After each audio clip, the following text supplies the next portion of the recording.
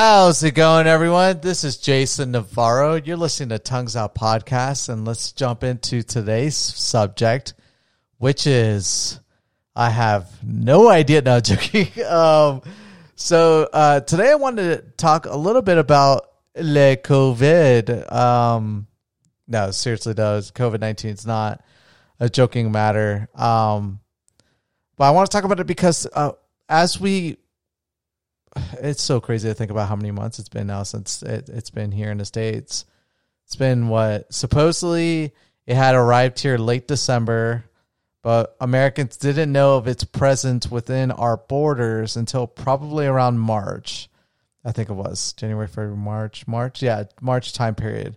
And so at least here in Nevada, and like other states probably got it a little bit sooner. I think California had it a little bit sooner.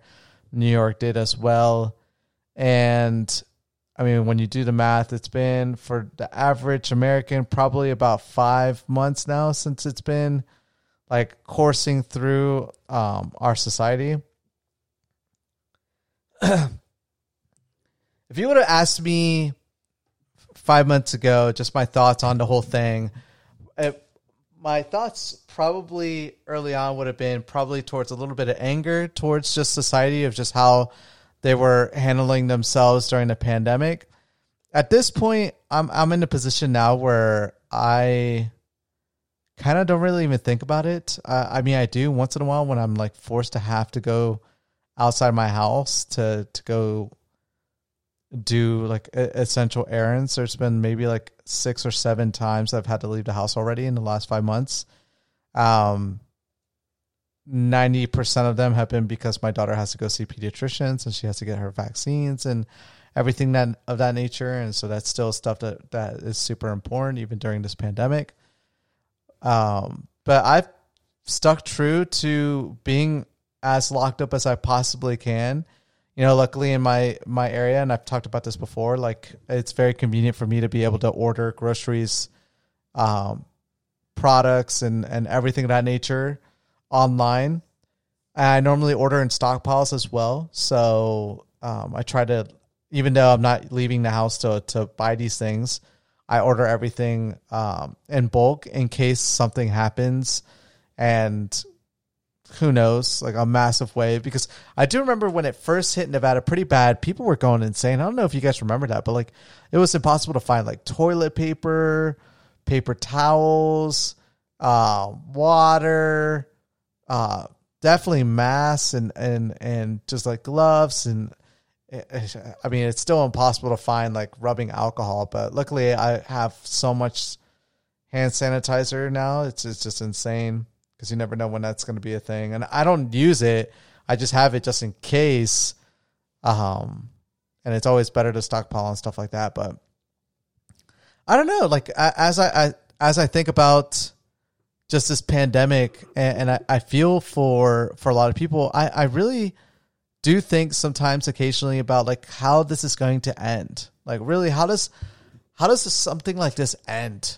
Because America really hasn't seen a pandemic of this magnitude since, almost 100 years, actually more than 100 years ago, since the Spanish flu of 1918 hit the U.S. pretty bad. I mean, it hit the whole world because of World War I pretty much, and soldiers were the main conduits of this disease and spreading it amongst our people, unfortunately and sadly.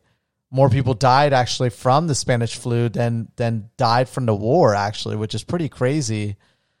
And it makes you wonder if they consider people dying of just any ailment and being marked down as deaths for the flu. Because it makes me wonder as well, like legitimately you hear those rumors sometimes where like hospitals will just claim someone died from COVID-19 even though they probably died from a different cause. And so that's why the death numbers are higher. I'm not a big believer in it. Do I think that there's some incentive for hospitals to mark people as COVID deaths? I mean, yeah, I guess. But at the same time, COVID definitely did not help their situation. So even if they did die from something, COVID-19, especially if you were in that position of health, probably did cause or really furthered or accelerated the likelihood of you dying. So, I mean, it's fair enough to mark people that have died from COVID. They probably didn't die specifically from the disease, but COVID definitely didn't help the scenario. It's like someone with lung cancer smoking cigarettes. Cigarettes probably didn't kill the person. Their lung cancer did, but smoking cigarettes did not help the situation either. That's a bad analogy and a rough analogy, but it's just the same kind of thought process. Like once you have COVID-19, you're dying anyways. It's probably going to accelerate your death and make it a lot harder for medical professionals to resuscitate you. But yeah, I wondered to myself, like, how is it going to change? And then at the same time, like, I think about it more right now, especially right now, because like last week we had a Democratic National Convention. This week we have the Republican National Convention. Both parties are just a big joke. And I don't agree with their agenda. My biggest dream for American politics would be a 3-party system, like a third party just emerge, like the moderate party, where it's just like dead center individuals that are promoting just active listening and engagement with society and fighting for the people and fighting for the masses and not collecting any income and donations from large corporations, and really just trying to empathize with just the people and what the majority of the people want, and at the end of the day, just serving the American people, not a political party, not anything of that nature, just doing what they think is right for the country in general, and hearing both sides and trying to come with a centered perspective on everything. You can do it. I mean, honestly, think about any big issue and just block out the noise of the extremists from both the right and the left, and you can find that. But anyways, we'll talk about that for another time. And I've talked about it here and there, but like both of these campaigns are both standing on different ways that they're going to, like, honestly, surveys have been done, and what voters are voting for is not like what your policies are or anything. It's who they think is going to be more likely to guide America through this pandemic and end it faster. But I think to myself, like, in what way are we going to accelerate the end of this pandemic? Honestly, vaccines, accelerating the vaccine process is not something I agree with, and I've already done a podcast on it. Vaccines normally take anywhere as low as 5 years, and that's fast in the realm of like making a vaccine. Normally they average like 8 to 10 years taking, because there's a lot of tests and everything of that nature. We're pumping out vaccines hopefully in less than a year, or not hopefully, but in less than a year, which is insane to think about. I mean, obviously technology is a lot better, and maybe, I don't know. Honestly, I think there's going to be some long-term negatives to this. I personally think what's going to happen is that this disease, just like a lot of diseases, is going to evolve in such a way where it focuses more. And again, diseases evolve in random ways. They don't really evolve with an agenda in mind, because they're dead essentially. Viruses have always been such a unique thing in the animal kingdom, or not animal kingdom, but just like in I'm losing, and like life in general, or like an organism kingdom. What is that? There's like eukaryotes and like plants, and I forget like my biology. I'm so bad with biology. But essentially viruses are like, they're not their own like tree, but they kind of are. They're like considered alive, but they're not really alive. Like plants are alive, fungus are alive, animals are alive. Everyone can recognize that and argue for that. But viruses have always been like in this weird area, because like they're not really alive, but they're not really dead either, because essentially when they finally get into a host, they act like they're alive. But I think that COVID eventually is going to evolve in such a way where it's going to want to become an infectious disease and become more like spreadable in society, but it's going to diminish its impact of like killing people. And it's going to be relegated to like something as like the common cold. I think this is what's going to happen eventually. I mean, worst case scenario, that doesn't happen and it evolves in such a way that it actually attacks more organs and people's bodies. But I'm very hopeful that, because honestly, I don't think we're gonna. I mean, the FDA recently spearheaded or accelerated the usage of plasma and claimed that there's some help that infected individuals that donate their plasma, or people that have already fought off the disease and they donate their plasma, like that plasma is good in helping people like relegate their infection. But it's not a cure. It just helps people minimize like the lethality of the disease. But the problem is that you can't just produce plasma. It has to be donated. And there's not enough people donating their plasma to fend off for all the people that are currently infected with the disease, because you have to continuously get the plasma. Once you stop taking it, your body doesn't produce antibodies just because you're exposed to the antibodies. Like, you have to be exposed to the virus itself to produce your own antibodies. So like someone on plasma has to be on the plasma until like their body fights off COVID, and then they're good to go. But you can't make yourself immune to COVID by just taking plasma, because you'd have to take plasma every single day for the rest of your life. And that's just not going to happen. It's not feasible. I don't know if there's any medication either that's going to be able to target COVID in such a way that doesn't become very detrimental to your own personal health as well.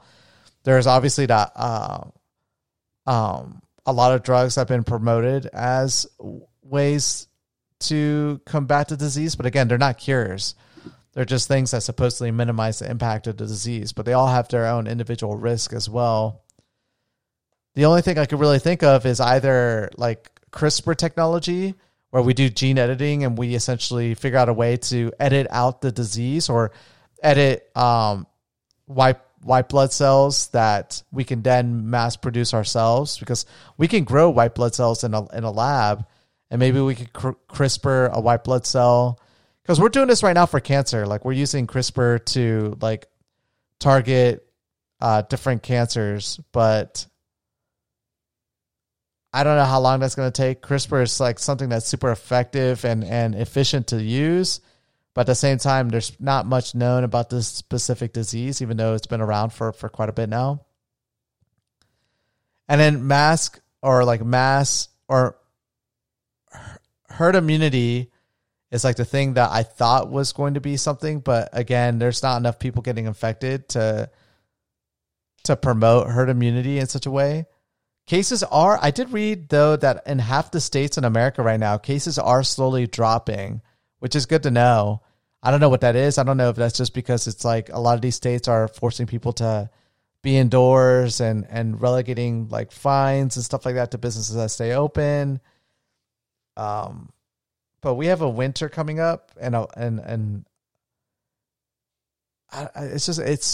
I don't know enough about how pandemics end. I mean, honestly, I should look to China, because China's had multiple pandemics, but they're very extreme on how they do things as well. They're able to force their citizens to do things, or if not, they pretty much will put you in prison or kill you, or both, because they're a communist nation.